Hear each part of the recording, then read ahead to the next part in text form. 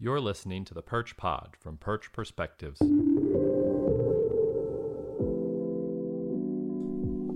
Hello, listeners, and welcome to another episode of the Perch Pod. As usual, I'm Jacob Shapiro. I'm your host. I'm also the founder and chief strategist of Perch Perspectives, which is a human-centric business and political consulting firm. Now, before we dive into this week's conversation, I just wanted to say a word about why we say that we are a human-centric business and political consulting firm. The simple reason is this: I think that political and business consulting has forgotten that the reason that we analyze economic data or try to understand political risk or analyze security relationships or security environments is because it's all about human individuals. It's all about what people do. I have found that to really understand what's happening in the global environment, to mitigate risk, and also to identify opportunities, you have to be able to combine the high altitude 50,000 foot view of what's going on with a really profound empathetic sense of what individuals are doing and why individuals are doing it. That's why we put humans at the middle of everything that we do. We absolutely believe that you have to deal with abstract forces and rigorously account for quantitative data, but if you can't combine that with an equally rigorous application of qualitative analysis, if you can't understand why individuals are doing what they're doing or what a given piece of information means at a very practical level, you're actually not going to have the insights you need. So I just wanted to say that little bit about why we put humans at the center of our business. And that leads fairly well into introducing this week's podcast guest, my good friend, John Minnich, because he's a perfect person to have this sort of conversation with. John is a PhD student at MIT in government. He's looking at Chinese foreign policy and especially U.S.-China relations. John and I go way back. We were roommates back in college at Cornell University, lived in the same room in Telluride House for a year. And not only is John one of the smartest people that I know, but I think he's one of the most perceptive people studying China today and out there talking about China's role in the world and what China's future looks like. So we super appreciate John for coming on the show. I will absolutely twist his arm as many times as I possibly can to get him on here just because I love talking to him and I think he's got a lot of insights to share. In the meantime, you can always check us out at perchperspectives.com. Please spread the word about the podcast and our free newsletter, and of course about the services that we're able to offer businesses. That's all for me. Now on to the conversation. We will see you out there. John, you sent me your prospectus. It's a brave thing to send a friend a prospectus, and certainly one that you've had as many intellectual arguments as you've had with me. But I'm not blowing smoke up your ass. I thought it was great. I've actually already been using it in conversations with clients and other folks. But before we kind of get into some of what you're looking at, so for listeners and maybe John, well, actually let's start there. John, like what are you looking at right now in your graduate studies? Like what is taking up most of your time and what are you focused on? Sure. Yeah. Well, Jacob, thanks for having me on here. I really appreciate it. And I look forward to talking to you about this stuff. And I'm always happy to share my prospectus. I'm never shy about, sending works in progress to you. I mean, basically, my kind of broad research interests are, so I study political science. My subfields are international relations with sort of a general focus on international political economy. And I've been studying China for the past 12 years now. And that's been, that's what I was doing when I was working before and is still my kind of broad academic focus. So I'm very interested in Chinese foreign policy. And what I really, on a background level, I want to understand, basically how U.S.-China relations got to be where they are. And I think to do that, a big component of that is, well, one, understanding the evolution of, understanding China's economic rise, the kind of institutional and political determinants of China's economic rise, but then also understanding how China's growth and also Chinese behavior, Chinese policy choices have had ripple effects on American foreign policy, American national interest, and sort of tracing this process by which, what I think at one point seemed like and could have been and actually was a fairly cooperative relationship. We've seen really within this relationship tensions escalate over the past decade. And I want to try to kind of dig in and see who the key actors that drove that process were. So right now, I'm looking at, my dissertation tries to answer the question of why China engages in protectionism, why it resists economic integration, in particular kind of external pressure, American demands for greater market openness and greater market integration. And secondarily, to kind of try to explain variation in the kinds of protectionist tools China uses across industries and over time. So sometimes we see China use what I call transparent protectionist tools. And these would be tariffs or other kinds of sort of at the border barriers to trade, tariffs, import quotas, certain kinds of non-tariff barriers, or very direct legal prohibitions on inbound foreign investment. So that's the transparent barriers. But then a lot of what we see is, especially over the past decade, China has increasingly used these less transparent, we could call sort of disguised or veiled forms of protection. And there's a lot of variation across industries and the kinds of tools that China uses. So I want to just explore, why in some industries does China use some kinds of protectionist tools, in other industries, other kinds of protectionist tools.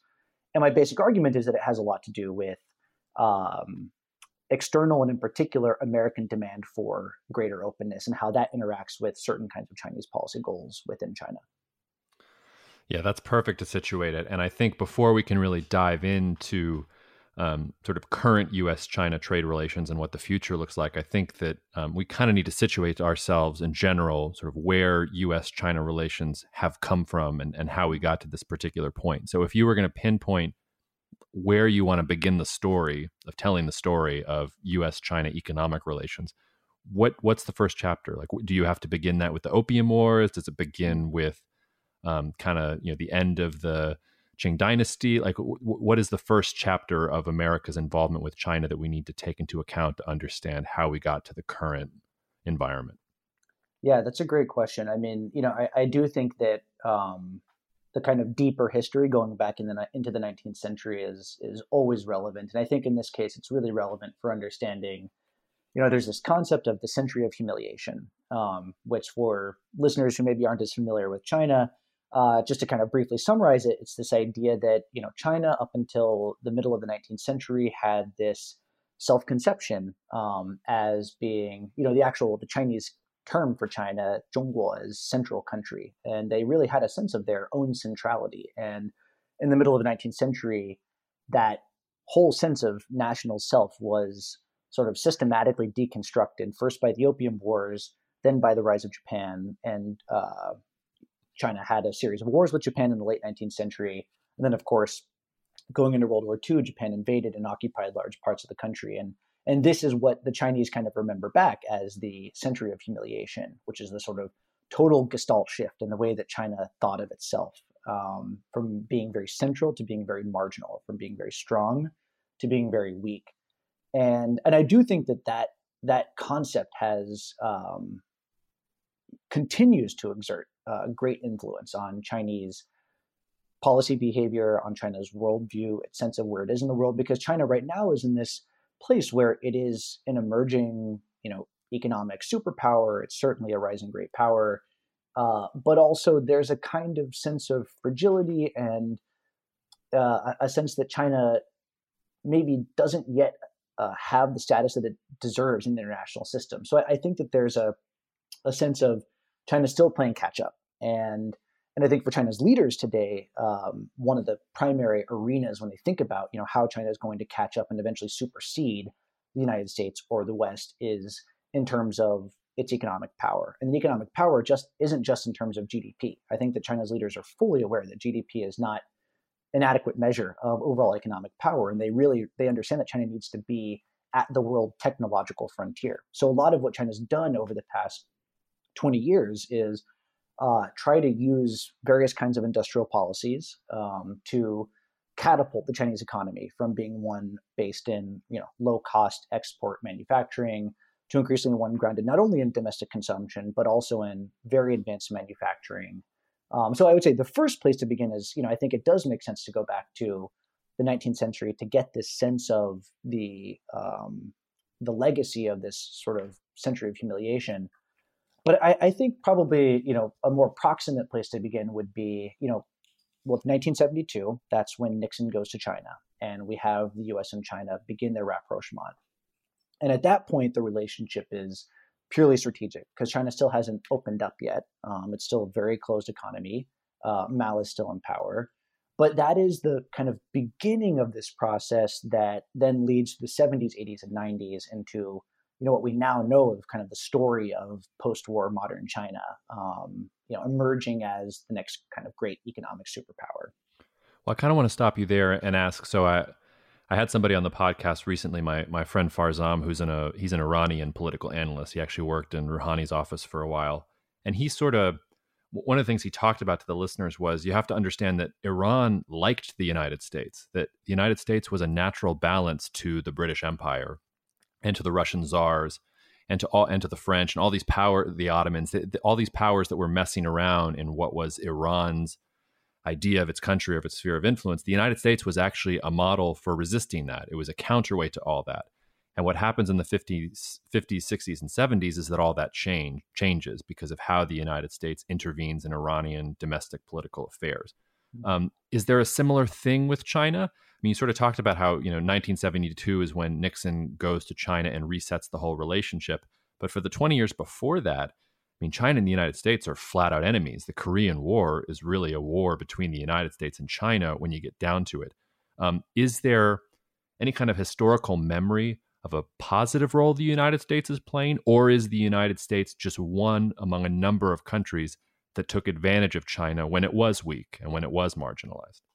Yeah, that's a good question. I mean, no, I think that it's difficult to summarize because it's so complicated, and I would say that, I mean, yeah, you're absolutely right to point out that the Korean War is actually, I mean, it's the first Sino-American War is the way we ought to really think about it, because the vast majority of the forces on the North Korean side were actually Chinese forces.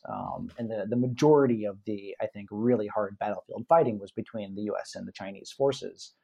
And that definitely does, I think, make a mark on the way that the Chinese government over the course of the next couple of decades, so in the 50s, 60s, and early 70s, is thinking about the US. But I think there's a slightly different factor that maybe isn't present in the US-Iranian relationship. Well, one is that the US doesn't actually intervene in China. So there isn't the same sense of quite the same level of vulnerability to the US, I think, that there is maybe in the Iranian case.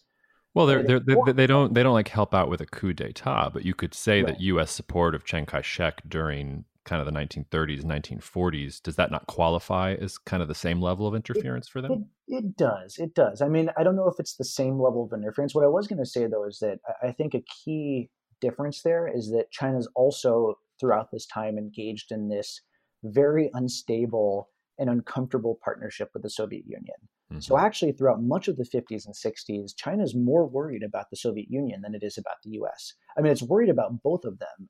And a lot of its rhetoric is directed towards the U.S. because, at least until the mid-1960s, China and the Soviet Union still are technically allies, but the relationship was rough almost from the get-go. And they actually have long-running territorial disputes with the Soviet Union that do erupt. And you actually see fighting between Chinese and Soviet forces along the border with Russia. So I think that there is a sense in which, the U.S. is kind of, throughout this period for propaganda purposes and very real, and on a very real level, it is kind of the bogeyman in the sense that it represents kind of the imperialist powers, the capitalist imperialist powers.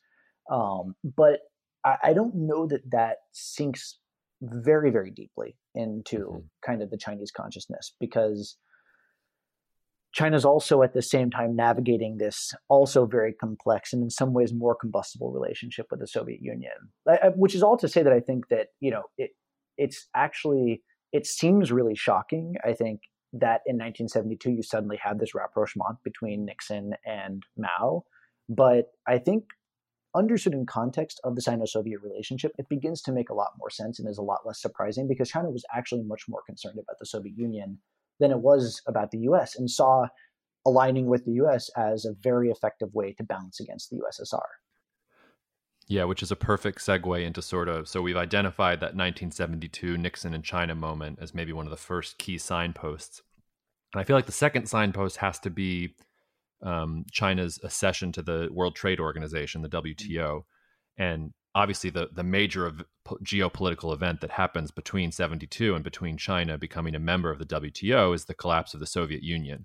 And one of the things I wanted to ask you about is sort of, does the whole premise of US and China integrating their economies depend on the presence of that mutual enemy that they both feared, the Soviet Union, and sort of, after the Soviet Union collapsed, the United States just keeps on going and China keeps on going, even though the strategic logic is gone? Or do you think that that played less of a role than maybe we appreciate? Like maybe these two economies were just going to intertwine anyway, and it was going to be irrespective of the strategic factor. So how do you think about sort of the existence of the Soviet Union from 72 until they joined the WTO in the early 90s? Yeah, I mean, I think from the Chinese perspective, so I would say between 1972 and 2001 is these kind of goalposts, and 2001, as you noted, is when China finally acceded to the World Trade Organization. Between those two goalposts, I think key dates from the Chinese perspective are 1979, actually, which is the year that Deng Xiaoping, who took over after Mao, or basically emerged as the next supreme leader after Mao, that's the year that Deng Xiaoping launches what we know as reform and opening. So that was the beginning of China's economic opening process. And it was a very similar move to perestroika and glasnost in the USSR. The difference being that whereas perestroika and glasnost in the Soviet Union was both economic and a certain amount of political opening, Deng, I think very wisely, opted for economic opening without sort of concomitant political opening. So that's a real turning point in Chinese policy. And I think it also begins to change the US-China relationship, or at least the way that China sees its relationship with the US, because suddenly China's opening up economically and it realizes how poor it is, how backwards it is, and how much it needs investment from the rest of the world and trade with the rest of the world. So with that, I think China begins to think about the potentiality of its relationship with the US, not just in strategic terms, but in just kind of raw economic terms, which are ultimately strategic in the sense that Deng recognizes that for China to get where it wants to be 30, 40 years down the line, it's going to need to rely on trade, investment, and support of the sole superpower in the system now in order to do that. So 1979 is a turning point, and then we have a decade of in the 1980s where China is opening up, but you don't see a real flood of foreign investment into China yet. You don't see a real flood of exports coming out of China. It's still kind of mostly sort of indigenously driven, like low-level economic activity. And then, I think the next big turning point is 1992. And 1992 matters for China for a couple of reasons. One is because obviously prior to that, we have 1989. So the Tiananmen incident, that kind of brings to an end the first decade of China's economic opening. And with Tiananmen, China suddenly becomes a global outcast again and closes back in on itself for a few years. And it's in 1992 then that you have both the formal, final fall of the Soviet Union and also this event in China known as Deng Xiaoping's Southern Tour. This is when Deng goes to Guangdong province, Shenzhen, and basically says to the Chinese people, we need to double down on reform and opening. We need to throw ourselves wholeheartedly into this. And it's really with that moment that you have, it's kind of the confluence of the fall of the Soviet Union and China deciding to double down on economic reform and opening that then sets the stage for the next sort of phase in this process. And I think what you have there is, as we know from sort of Francis Fukuyama, the end of history, there's a sense coming out of the Cold War in the US that, well, geopolitics is done. And now it's just about opening markets and liberalization. And this is where in the US you get this hypothesis around engagement. It's the idea that if we just engage with China, China will necessarily, inevitably liberalize. And that becomes the motivation for the US to start working with China to get China to join the WTO. And from China's perspective, this is absolutely welcome. I mean, China, again, wants export markets. It wants foreign investment. It's doubling down now on building an export capacity so that it can kind of reproduce, the Japanese and South Korean miracles from the previous decades. And that's what then leads us into WTO accession. So, I mean, I think at that point, there is, I think, for a period of time, an understanding that the relationship is really win-win, that this isn't about geopolitical competition. I don't think the US at this point sees China quite yet as a geopolitical competitor. Though they are very concerned with making sure that China cooperates and plays by the global trade rules. But there's a sense of moving towards some other kind of relationship, with the idea from the US perspective that maybe this will be the path towards liberalization for China in the long run. Yeah, there's also, I mean, I can't explain this. Maybe you can. There's also something that happens in those 20 years between 72 and 92 where the United States just gets really uncomfortable if it's not the undisputed power. If you go Hmm. back and read Nixon's speeches or listen to the things that he was saying, he had already accepted a world that was multipolar. He accepted a world where the United States was not going to be the most powerful country in the world and where it had to have strategic relationships, pragmatic relationships with a number of powerful countries that weren't necessarily equal to the United States in every sense, but that was part of his worldview. And by 92, I don't know if that's just because of the first Gulf War. I don't know if it's because of the, emerging victorious out of the Cold War, but you can already hear the rhetoric changing in the Clinton administration, the Bush administration. 9/11 gets thrown in there too, where suddenly there's this, it's so important to the United States that it is the sole superpower and that it gets to define the end of history and that it gets to make all the rules and everybody's going to follow them because they, spent the money and the blood in order to defeat the Soviet Union. And I wonder if that has something to do about the hardening of kind of the U.S. vision of China. But it also goes to something we were talking about before we hit the record button, which is, how much of this was by design for the United States and how much of this was just, the U.S. economic system had this once in a lifetime opportunity with China. And it was great for the multinational corporations to go in and open China up and to take advantage of it. And then you get the Fukuyamas coming in and, justifying it ideologically. But the real move there is kind of like you say, the 80s, not a lot is coming in, but by the early 90s, it becomes clear that it's an economic opportunity. The U.S. multinationals move in and they swoop in, and then like ideology and policy and politics all sort of has to catch up and start helping those multinational companies, I guess, solidify their gains in China. So how do you respond to that kind of collection of thoughts? I don't know if I summed it Yeah, up yeah, quite no, right. no. I think that makes total sense. I mean, I think in political science, we tend to say things like this are overdetermined, which means that there are just, I mean, events like these have multiple causes, and so it's really difficult to kind of untangle like what was the more important cause among the range of kind of Mm-hmm. coinciding causes, and I think this is just a classic example of that, where I mean, there is a very real sense in which okay, I would say on one level. I think that there is a change in beliefs at the level of yeah, how American political leaders are thinking about their country, how they approach questions of foreign policy. And I think it very much is the case that Nixon and I think presidents prior to Nixon, just as a function of the Cold War, were basically realist. I think that they didn't Mm-hmm. have necessarily particularly idealistic ideas about what America was or could be, or what American power could be used for. I think that they understood themselves as engaged in sort of classic geopolitical competition for power and influence. And I think Nixon thought very much accordingly. And that's why it wasn't that difficult for the Nixon administration to reach out to China in the first place. I mean, at first that seems kind of crazy that the U.S., which is the primary defender of liberal democracy in the Cold War, would quietly form an alliance with the second most powerful state in the broader Soviet sphere of influence. And yet it happens because basically Nixon and Mao, I think, in their own ways, were actually not necessarily that committed to sort of ideological purity in this sense.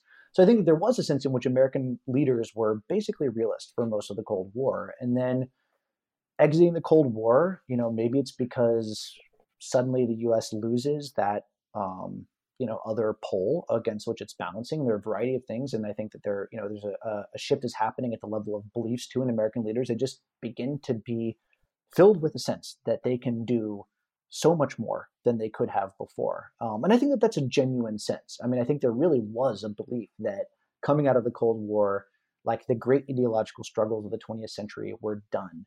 And now we have finally found that liberal democracy paired with capitalism is basically the best of all possible ways of organizing society. And now the goal for the US is to, by whatever means necessary, to spread those beliefs around the world. Now, under the sort of neoconservatives and the Bush administration, this becomes through military force if necessary.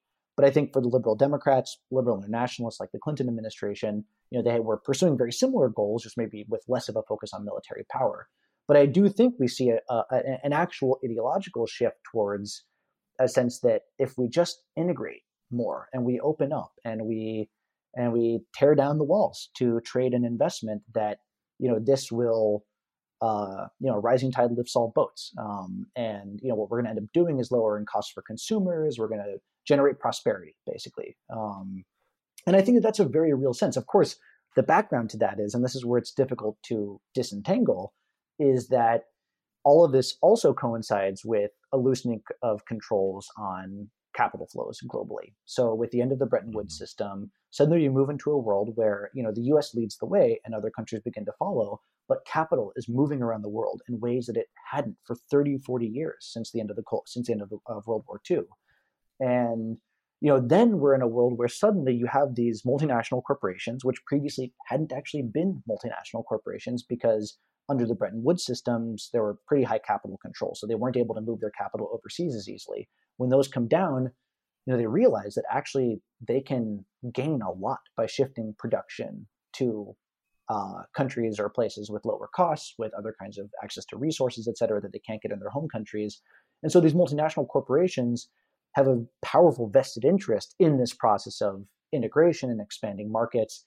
And it just is the case that that goes hand in hand with, I think, on the other hand, among policymakers, this genuine commitment to integration. And I think in the Chinese case, it's a perfect storm, in a sense that China just happens to be a country that has a government that is willing and capable to invest every resource it has into building the infrastructure necessary to erect, the world's single largest integrated supply chain.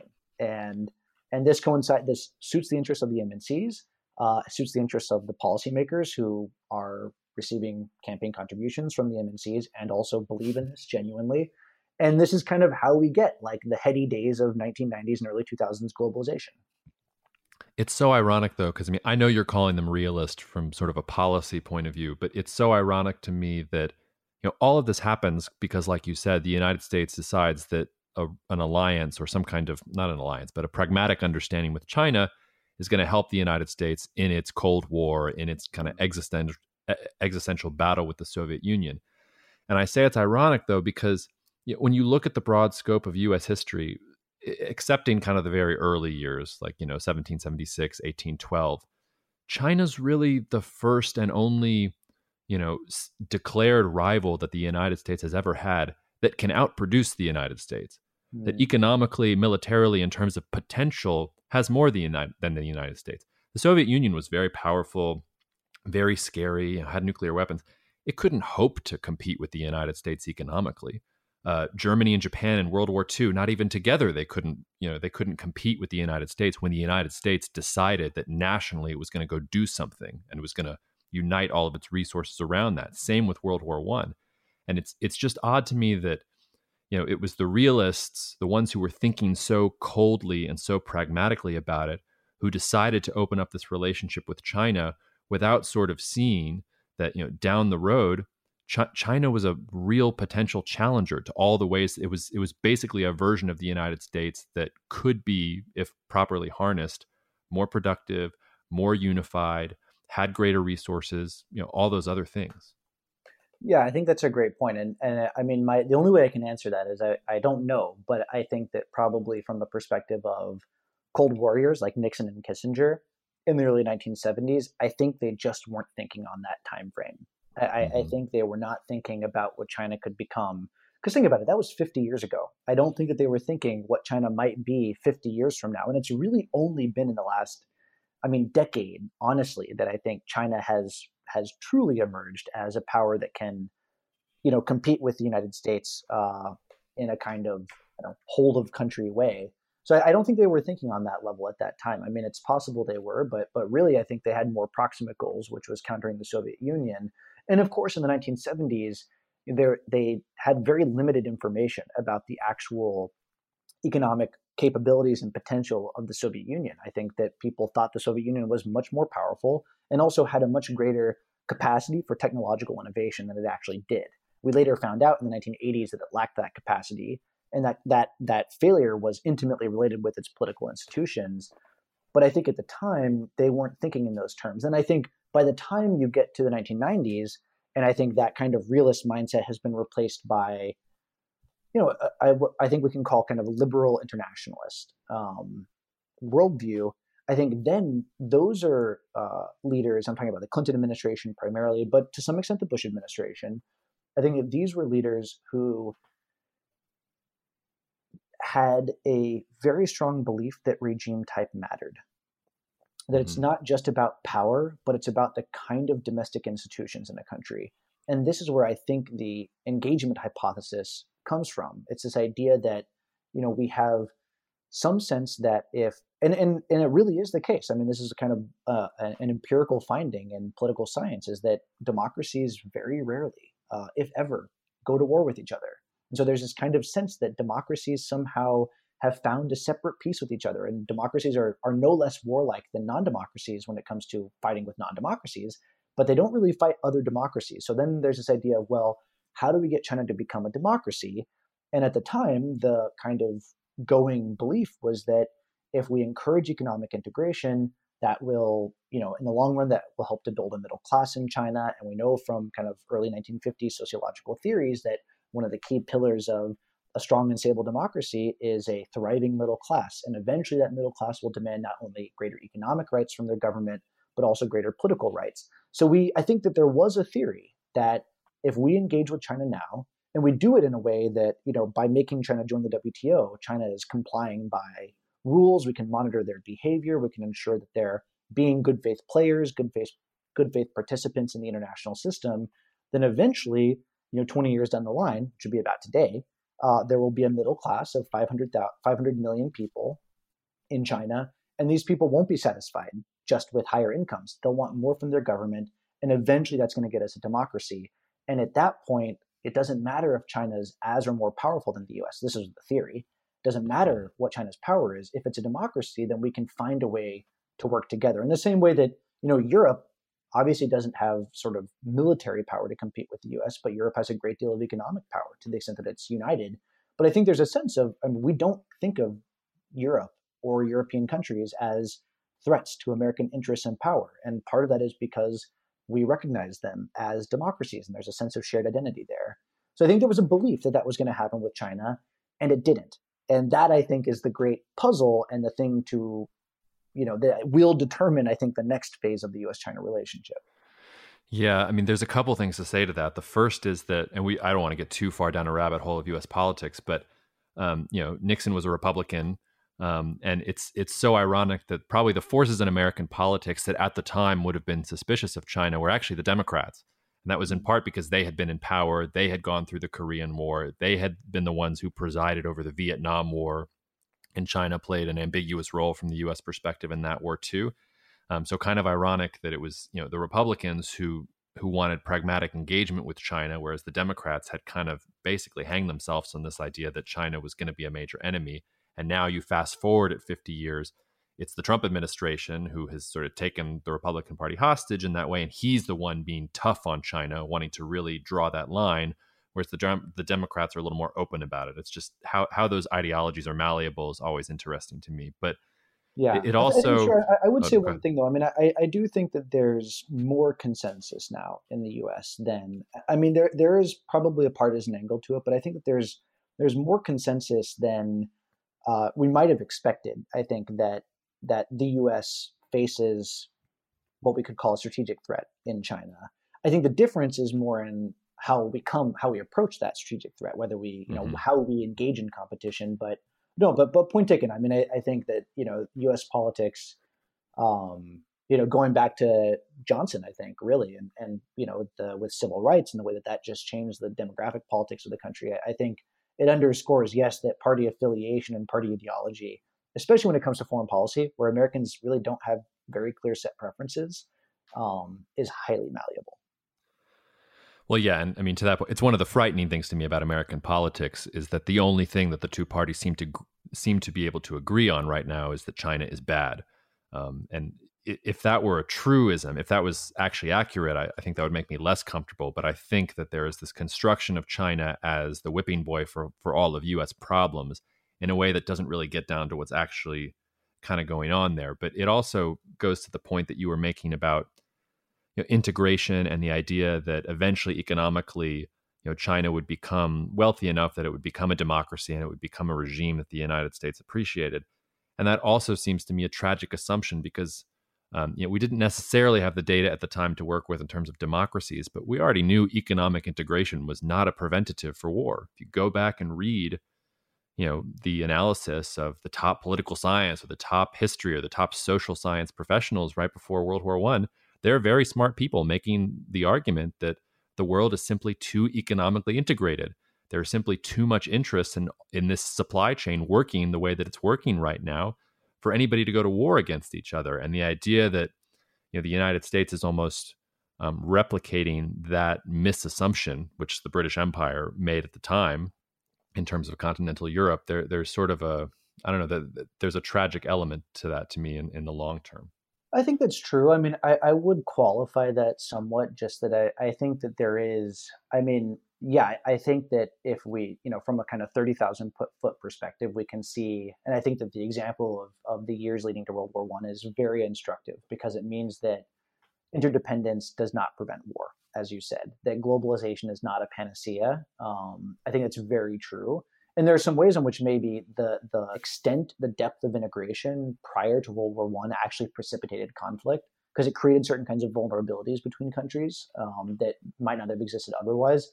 I think there's a little bit of a different dynamic, and it'll be curious to see how this plays out. I really hope it doesn't lead to war, but it'll be curious to see how it plays out in the coming years. And the difference is that in the lead up to World War I, although the major countries involved in World War I were deeply integrated when it came to trade, this was primarily arm's length trade. So they were manufacturing domestically and they were selling to each other.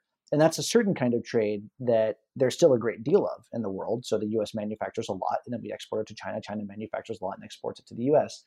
But I think a key difference is that now we live in a world of integrated supply chains. And what I mean by this is that, as obviously you're familiar, I mean, you take a good, the classic one people cite is like the the iPod or now the iPhone, which, the whole supply chain of the production of an iPhone probably involves, 15 countries. And some of the creative work is done in the US, other work is done in Taiwan, maybe the semiconductors are manufactured in Taiwan. Other parts, advanced machinery is done in Japan, maybe some of it's done in Thailand. And then finally, it's like assembled in China, and it's assembled at like 3 or 4 different places in China. And what this basically means is that, arguably the world is integrated not just more today, but in a different way today, which is that it's not, and that this underscores, I think, the role of these multinational corporations is that, we in 1912, we didn't really have, with the exception of the Rothschilds, basically, like some of the big banks, we didn't have multinational corporations in the same way that we do now. Whereas, you have companies that arguably exert a great deal of influence over certain aspects of the foreign policy process in a country like the US and in China, and that are maybe based in the US, but have extensive operations in China and 15 other countries. And, the idea is that they are going to lose a great deal if these countries go into conflict. This is the whole kind of fear of decoupling between these two economies is that you're, these sinews of the global economy that have held things together and that make it integrated in a very different kind of way than it was before would be disrupted. So now I don't know if that's going to have a palliative effect on the situation. It may not at all. And I think one of the concerns coming out of the coronavirus episode is that we're going to see kind of more incentive to move towards autarky on everyone's part, because we've now recognized how risky it is to be as deeply integrated as we are in the ways that we are. I couldn't help but think when you brought up the Rothschilds that the worldwide Zionist conspiracy is the first multinational company, I guess, because they were the only ones that could control the world. That's okay. I can make that joke, y'all. Don't. It's fine. He didn't say it. Yeah, no comment. Okay, but all right. So we're good. We got a little off track, but I think that was helpful. So now let's kind of get into where your wheelhouse is, which is you're thinking about why and how China became protectionist in its relationship, specifically with the United States. What is the watershed moment? What is the year or the event or the leadership transition, whatever it is? What is the moment where it's no longer good for China to be in this sort of globalized, everything is fine environment, and where they start having to exert protectionism? Or is it even not that simple? Is it that it was never really like that? It just seemed like that on the surface, but China was always protecting itself in some ways. And as some things got more protected, some things got less protective, and it's a process. Yeah, another great question. So I would say, I mean, I think there are the two kind of headline uh, watershed moments. And then there's a third watershed that I think in some ways is more important, but gets almost no attention. But we'll talk about the two headline watershed moments first, and then we'll get to the third one. So the two headlines, as we were discussing before, the first is WTO accession. So 2001, China joins the WTO, and this follows a 13-year process of negotiations. First, China tries to join the GATT, which is the predecessor to the WTO, and the U.S. basically is the main actor rebuffing Chinese efforts to join the GATT. And then in the mid 1990s, China again signals it wants to join the WTO. WTO is formed in 1995, and the U.S. agrees. But basically, the U.S. is the gatekeeper here. They are the ones that, it's the single most important bilateral relationship for China. And because the U.S. exerts a great deal of influence in the WTO in general, the U.S. is the one that sets the standards for, what does China have to agree to in order to enter the WTO. And the negotiations are absolutely grueling for China. I mean, China makes tremendous concessions to the U.S., opening up, agreeing to reductions in tariffs, agreeing to removing all kinds of other sort of like de facto barriers to trade and investment integration.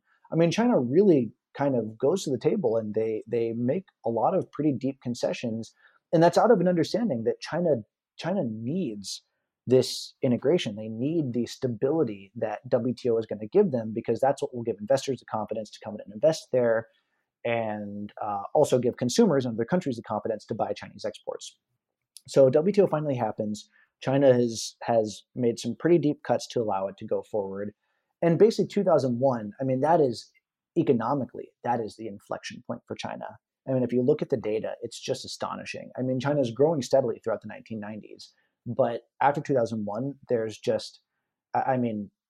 it's really incredible. China just goes through the roof. I mean, its imports of key commodities, its exports, et cetera. That is when China really enters or steps up to the stage of kind of global economic powerhouses. And then I would say the next turning point, the kind of marquee turning points, is the global financial crisis in 2008, 2009.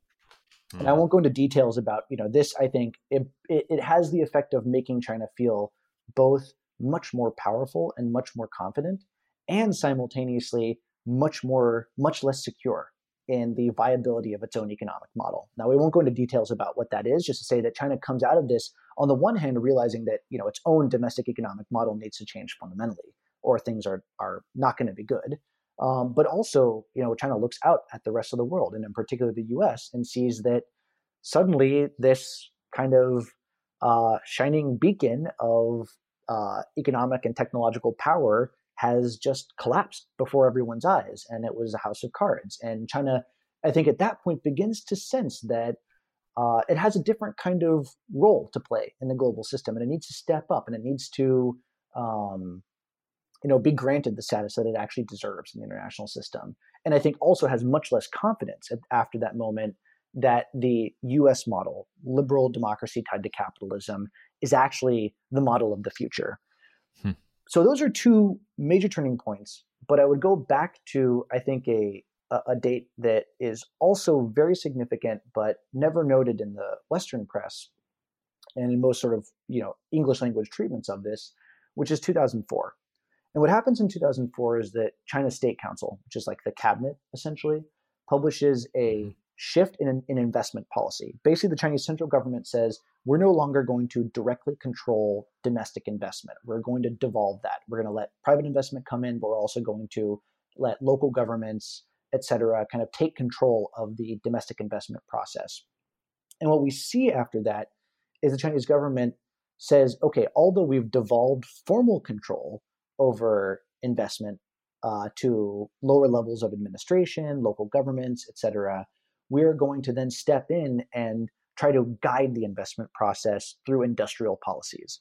So after 2004, we have, and I talk about this in my dissertation, is the kind of re-elevation of these big cross-national or cross-sectoral national industrial policies, where this is the Chinese government saying, here are the 20 industries that are going to guide the economy in the next 20 years. And we are signaling to everyone that these are the industries we want you to invest in. This is where we're going to develop indigenous capacity, indigenous innovative capacity. And I think this is the beginning of kind of a moment where I think the Chinese leadership understands that being economically powerful isn't just about having a big GDP. Being economically powerful is about having very advanced manufacturing capacity.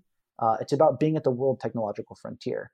And they realize that they're very far from that. And they have an opportunity and a mandate to use whatever kind of policy tools they can to catapult China to that world technological frontier. And I think it's at that moment that you'll begin to see China relating differently to this idea of integration and openness. Because what they realize is that if they just open their economy up, then these Western multinationals, which are much more productive, much more efficient than the domestic Chinese companies, are going to enter the Chinese market and take over. And they're going to dominate that market because they are so much more efficient, so much more productive, so much more advanced. And so this is where this idea emerges of China wants to cultivate its own national champions, but to do that, it has to find ways of keeping Western competition out or ensuring that when that Western investment comes in, that American investment comes in, that it does so on Chinese terms. So it does so through things like joint ventures where China can force technology transfer, or it does so in areas where China requires local data storage, and that gives kind of very systematic benefits to the domestic Chinese competitors.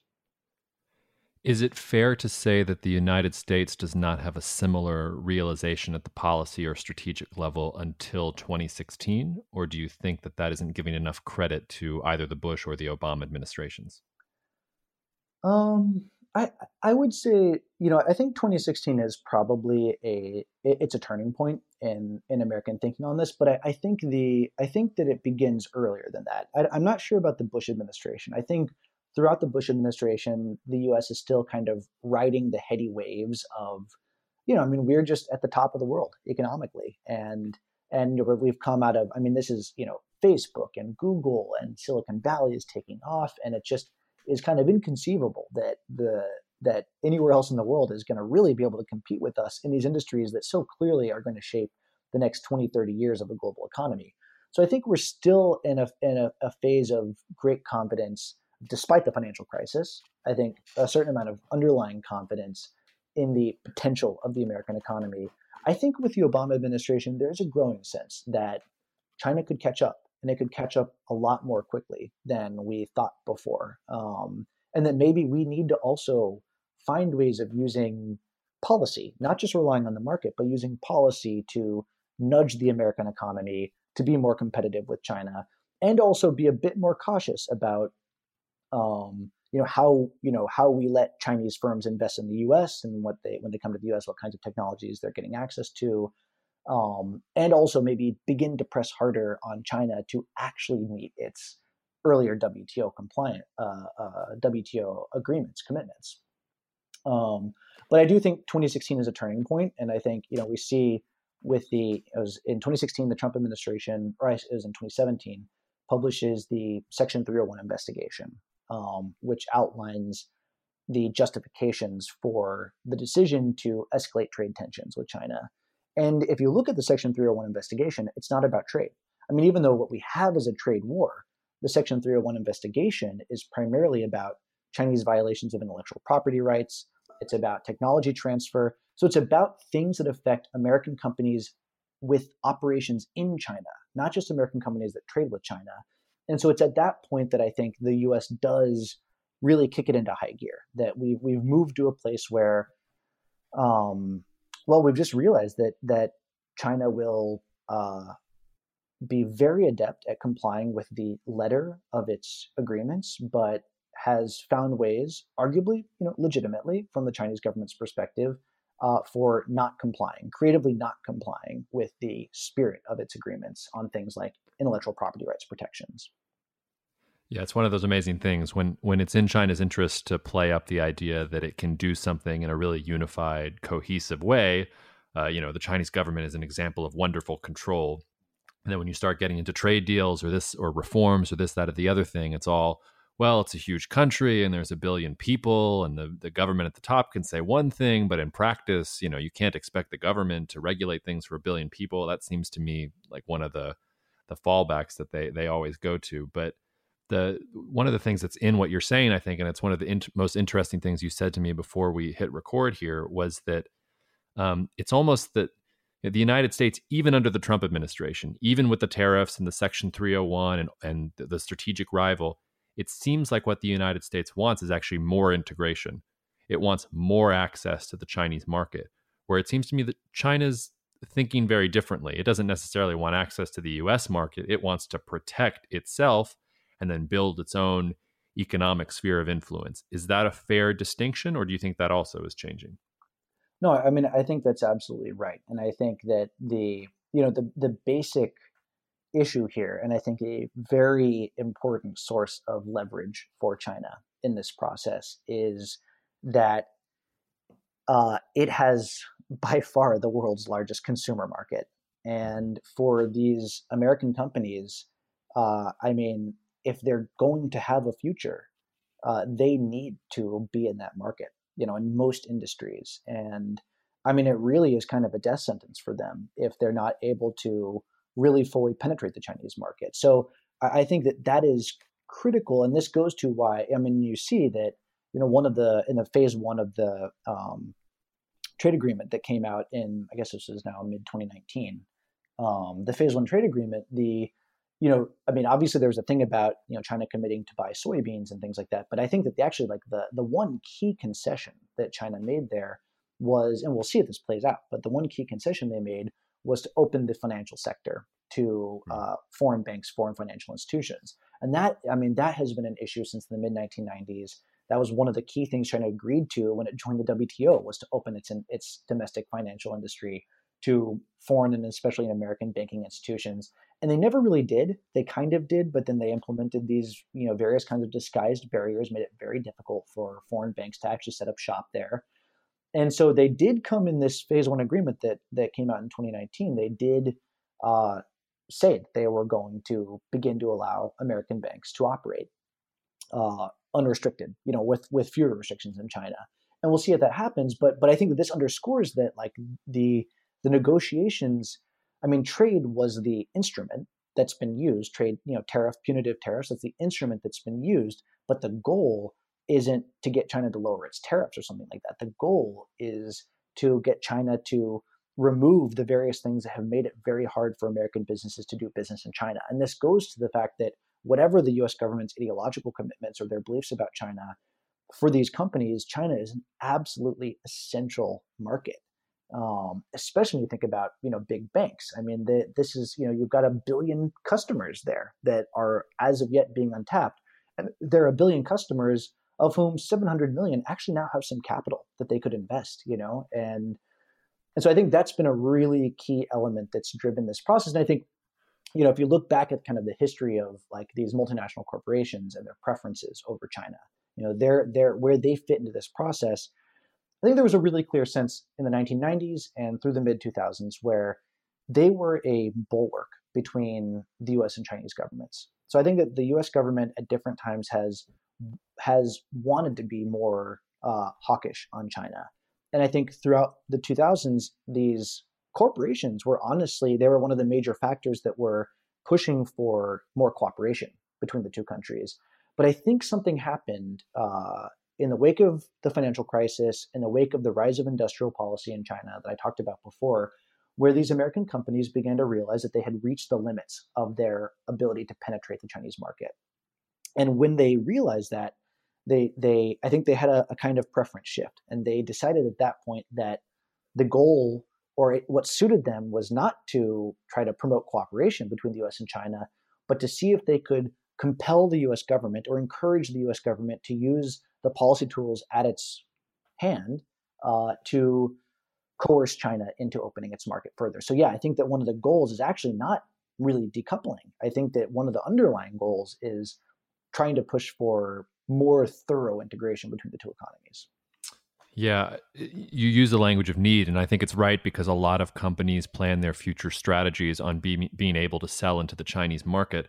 But I think it's less an issue of need and more an issue of companies just got used to the idea that it was going to be easy, that you were going to have one market and that was going to be able to, you could run your supply chain through there, you could sell there. That was going to be everything. The hard work of actually building resilience in a supply chain or diversifying your customer base, you didn't have to do that anymore, and you could make a lot of money doing it. And I think that the companies that kind of did that, their capacity to imagine a different world, a more fractured world, has atrophied. They don't remember what it was like to have to go to a bunch of different countries and to make sure that you had backups for everything in your supply chain, because they just got used to how cheap it was to do stuff in China. And that's kind of, I don't know if it was intentional or not, but that's one of the brilliant things about how China has engineered itself, because everybody is so dependent on them now. And people the United States for a long time didn't really read that as a threat for a lot of different reasons. And it's only now, when that dependence is really there, where they have that real leverage, that suddenly companies and countries are waking up to the fact that, oh, okay, like there's not going to be an easy solution here. We're not just going to be able to sell to the Chinese market. But one thing I did want to ask you, and I know you're not an India expert, but you sort of talked about, and I know how I would answer this, but I wonder how you would answer this. It seems to sort of the casual observer that, okay, you can't sell to the billion people in China. Why not just sell to the billion people in India? How do you think about what is your research about China and your understanding of China tell you about the capacity for U.S. companies to execute a shift like that to another country that is very poor, that has a huge potential market?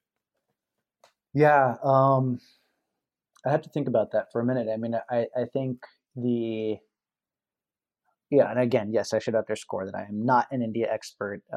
So I could be very wrong in this, but my basic sense is that uh, although I think India has a tremendous amount of potential as well, because there are, in fact, yes, a billion people there, a billion potential consumers, and India will become wealthier over the next 20 years. And I think that we are going to see, to some extent, diversification or companies trying to tap both of these markets. So I think to some extent that's going to happen. It hasn't happened yet because India is still much poorer than China. Um, but I think there's another element here, which is just in China, you had, to some extent, I think it was a coherent strategy on the part of the Chinese government. To some extent, though, I think it was just a synergy. There was a kind of confluence of factors that partly depended on the fact that you had this government in China that was, although yes, administration, as you pointed out, I mean, there are times in which China will fall back on the idea that yes, of course, the government can plan long term, but actually in implementation, things are very fragmented and the local governments have all kinds of autonomy. But the reality is, nonetheless, the Chinese government is, to some extent, uniquely capable, I think, of uh, planning for the long term in ways that will attract and build this sort of single integrated supply chain in a way that I think political institutions really matter here. And I don't know that India will be able to replicate, I think, on the same scale that China had, what China did in the 1990s. So I would say, two things here that frame my understanding, and I'm really curious your thoughts on this, is just I think there's some kind of essential difference in political institutions that really matter for China's trajectory versus maybe India's potential going forward. And I think that the other factor that is related with that just may delay the India kind of emergence is the fact that it is still, I think, much poorer, and I think has, it's an infrastructure story. I mean, China built the infrastructure. If you build it, they will come. China built the infrastructure and they came. And so I think the question is, will India be able to mobilize the resources and the political willpower to build it? I mean, I think you hit on the key example, right? Which is that India has known for decades what infrastructure it needs to build to become a global economic hub. It still hasn't built it. It hasn't built it because it can't. Yeah. It's not the same thing. One of the questions I get most often with clients or with listeners is, what do you think is going to be the next China? Like, we know that China, the costs are rising and it's becoming, the global environment is becoming decoupled and it's harder to do business in China, but who's going to be the next China? And I always tell people there is no next China. And it's not India and it's not anybody else. You're going to have to go back to doing the hard work of actually selling into markets that your government has some kind of political relationship with, or that you have some kind of personal political relationship with. If you're a US company, or if you're a European company and you have a really strong political relationship with whoever, in whatever Chinese province you need it, or at whatever Chinese government level you need it, you're going to be fine. But don't think that you're going to get another China to emerge on the scene. I think one way to say this, like, very succinctly, is just that China was incredibly unique. Like, that doesn't happen all the time. Yeah. You don't get a people that unified, who were that marginalized and poor, who have that kind of imperative to advance that quickly, who are just going to start doing things the way that China was doing. I think it's a mistake to think that that China's grow on trees around the world. It's a really historically unprecedented thing that happened. And if you look at most of the course of human history, you didn't have a massive economic booster shot like that. You mostly had fracturing in different spheres of influence and all these other things. Yeah, I couldn't agree more strongly. I think, I mean, the Chinese situation, it truly is, unique. I don't think that that's an experiment that's going to repeat itself. Maybe not for another century. I think that just conditions were such in China that you got something that's going to be very, very difficult to reproduce. I think there's also something about the historical experience, which is that China was just happened to be in a point in its political cycle that, I mean, the Qing dynasty was falling apart anyway. And certainly especially the British Empire, but all the Western countries and Japan and Russia kind of pushed it over the edge. India was also in a very difficult situation, but it wasn't the same sort of thing. Their experience wasn't a century of humiliation and warlords and invasions and all these other things. Their experience was basically being a colony of the British Empire and giving the British Empire an extra 100 years of its lease on life. And in the sense that Chinese decision makers, I think, fear that century of humiliation. They fear when, a President Trump comes in and says, no, I want to sell to your market, like, get rid of your tariffs. You need to do whatever I say. That sets off alarm bells for them. For India, that's not necessarily what sets off the alarm bells. What sets off the alarm bells is, you want us to take down tariffs? You want us to just kind of be an economic province or a colony of yours? Like, we did that. We have a non-aligned foreign policy for a region. We have no problem with the Chinese. If they stay in the South China Sea and we can stay in the Indian Ocean, we want to trade with the Chinese. We have no dog in this fight. That's sort of the real MO of Indian foreign policy and Indian strategy, if you want. So I think there's this real misunderstanding, especially in US policy circles, where they think they can just, peg India as a potential ally in this push against China. And I just don't think it's going to happen that way. I don't think the way India thinks about its history and thinks about its imperatives is going to allow it to confront China in that particular way. I totally agree. And I would just add two things. I mean, to underscore, again, going back to the role of historical memory, I think in shaping the present moment in China and US-China relations is, just to think about the role of this concept of humiliation and overcoming that humiliation and how that influences Chinese behavior. I mean, the Chinese national anthem, like the opening lines of the national anthem are stand up, qilai, qilai. Like and that really is this idea of like the 1949 revolution was about China standing up. 1978 was about China standing up.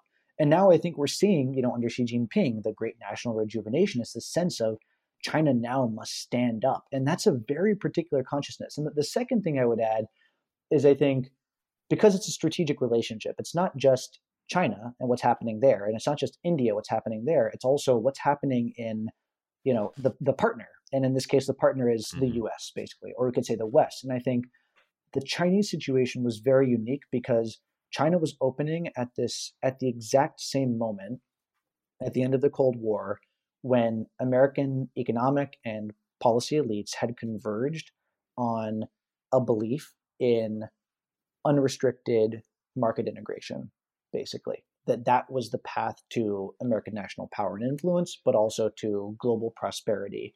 And I think now India will be, quote unquote, rising in a very different world, where I think partly because we've realized that I think that process of economic integration, that yes, it generated a lot of winners, but it also created a lot of losers. And those losers were not just in developing countries, they were also in the US. And so I think now we're at a place where, going forward, on both the right and the left. I think political leaders are going to be, and their constituencies are going to be much more skeptical of globalization. And so that raises real questions about, the extent to which India is going to be able to benefit from the same kinds of forbearance and excitement and engagement that China did when it went through this process 20 years ago. Yeah, I just wrote an article that was, I don't know if they'll accept the title, but I called it "Globalization is Dead." And I don't mean by that globalization is just going to end or revert itself. It's not. I think the world is probably going to become more globalized within sort of coherent networks or frameworks where there's some sense where there's mutual interest or mutual familiarity, all those other things.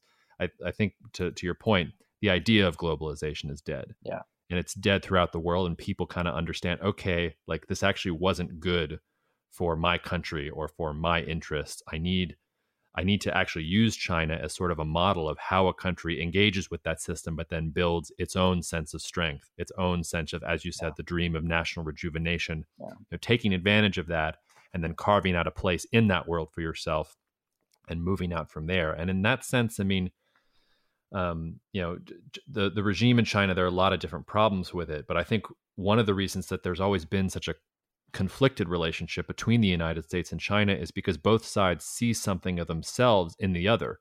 And I think American observers kind of sympathize with this idea that, they got marginalized, they were treated unfairly. They have this vision of social harmony and of social cohesiveness that the United States kind of admires, in the same way that China admires that the United States has been able to build a functioning political system out of an attachment to liberalism and individual rights that it's never really been able to master. Yeah. And ironically, in certain times, like that 72 to 92 or even 72 to 2004 period, that means that they can engage with each other on a really good level. But it also means at times where you're vying for global supremacy or where your interests aren't exactly aligned, the things that make those countries similar make the differences seem more personal and more visceral in a way that's hard to get over. Yeah, well said. I very much agree. All right, well, John, you've given us a lot of your time. I'll get you out of here on this. I didn't ask you this before, but tell me, I always like to ask Pot, and by the way, we only got through a small fraction of what we planned to get through, so you'll have to come back on and talk to the listeners some more. Yeah, I look forward to it. But going back, let's say starting in 1900, who is the Chinese leader that you most admire from 1900 to the present day, and why? Wow. We're talking political leaders here. Any leader, you can take that question wherever you want. Just who is kind of the Chinese political figure, cultural figure, whatever it is. Who is the Chinese figure that sort of in the past 120 years you admire, that you learned something from, or that sort of has framed the way you see the world in a positive way?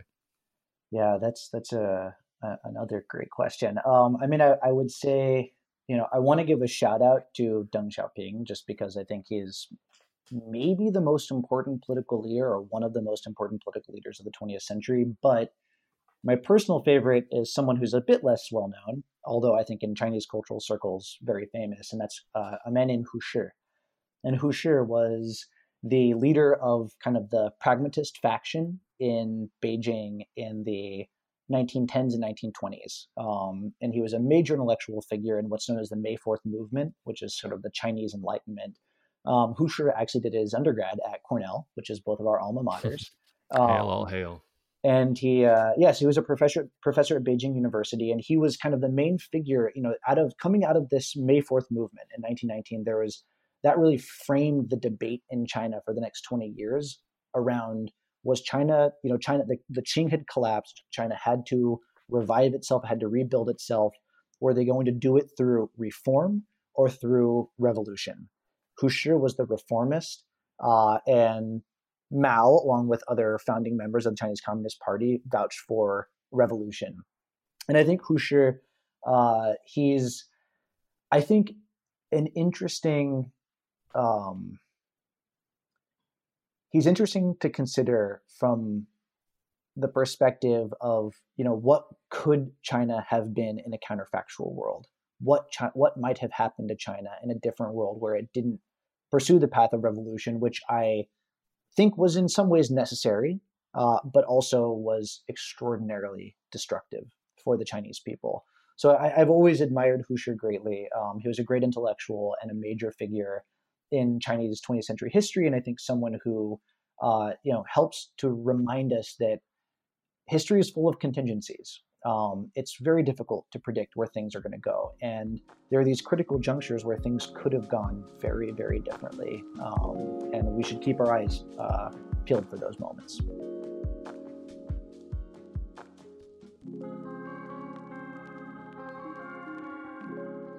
Thanks for listening to the latest episode of the Perch Pod. If you haven't already, you can find us under the name The Perch Pod on every major streaming platform. Subscribe for downloads, follow us, all that good stuff. If you have feedback on this episode or on any episode, you can email us at info@perchperspectives.com. I can't promise that we'll reply to every single email that comes in, but I read every single one that comes in, and I love hearing from listeners, so please don't be shy. You can find us on social media. Our Twitter handle is @PerchPerspectives because we love a good pun. We're also on LinkedIn under Perch Perspectives. Most importantly, please check out our website. It's www.perchperspectives.com. Besides being able to find out more information about the company, the services that we provide, and even to read samples of our work, you can also sign up for our twice-a-week newsletter on the most important political developments in the world. It's free. All you have to do is provide your email address. And even if you don't want to do that, you can read the post for free on our blog. Thanks again for listening. Please spread the word about Perch Perspectives and the Perch Pod, and we'll see you out there.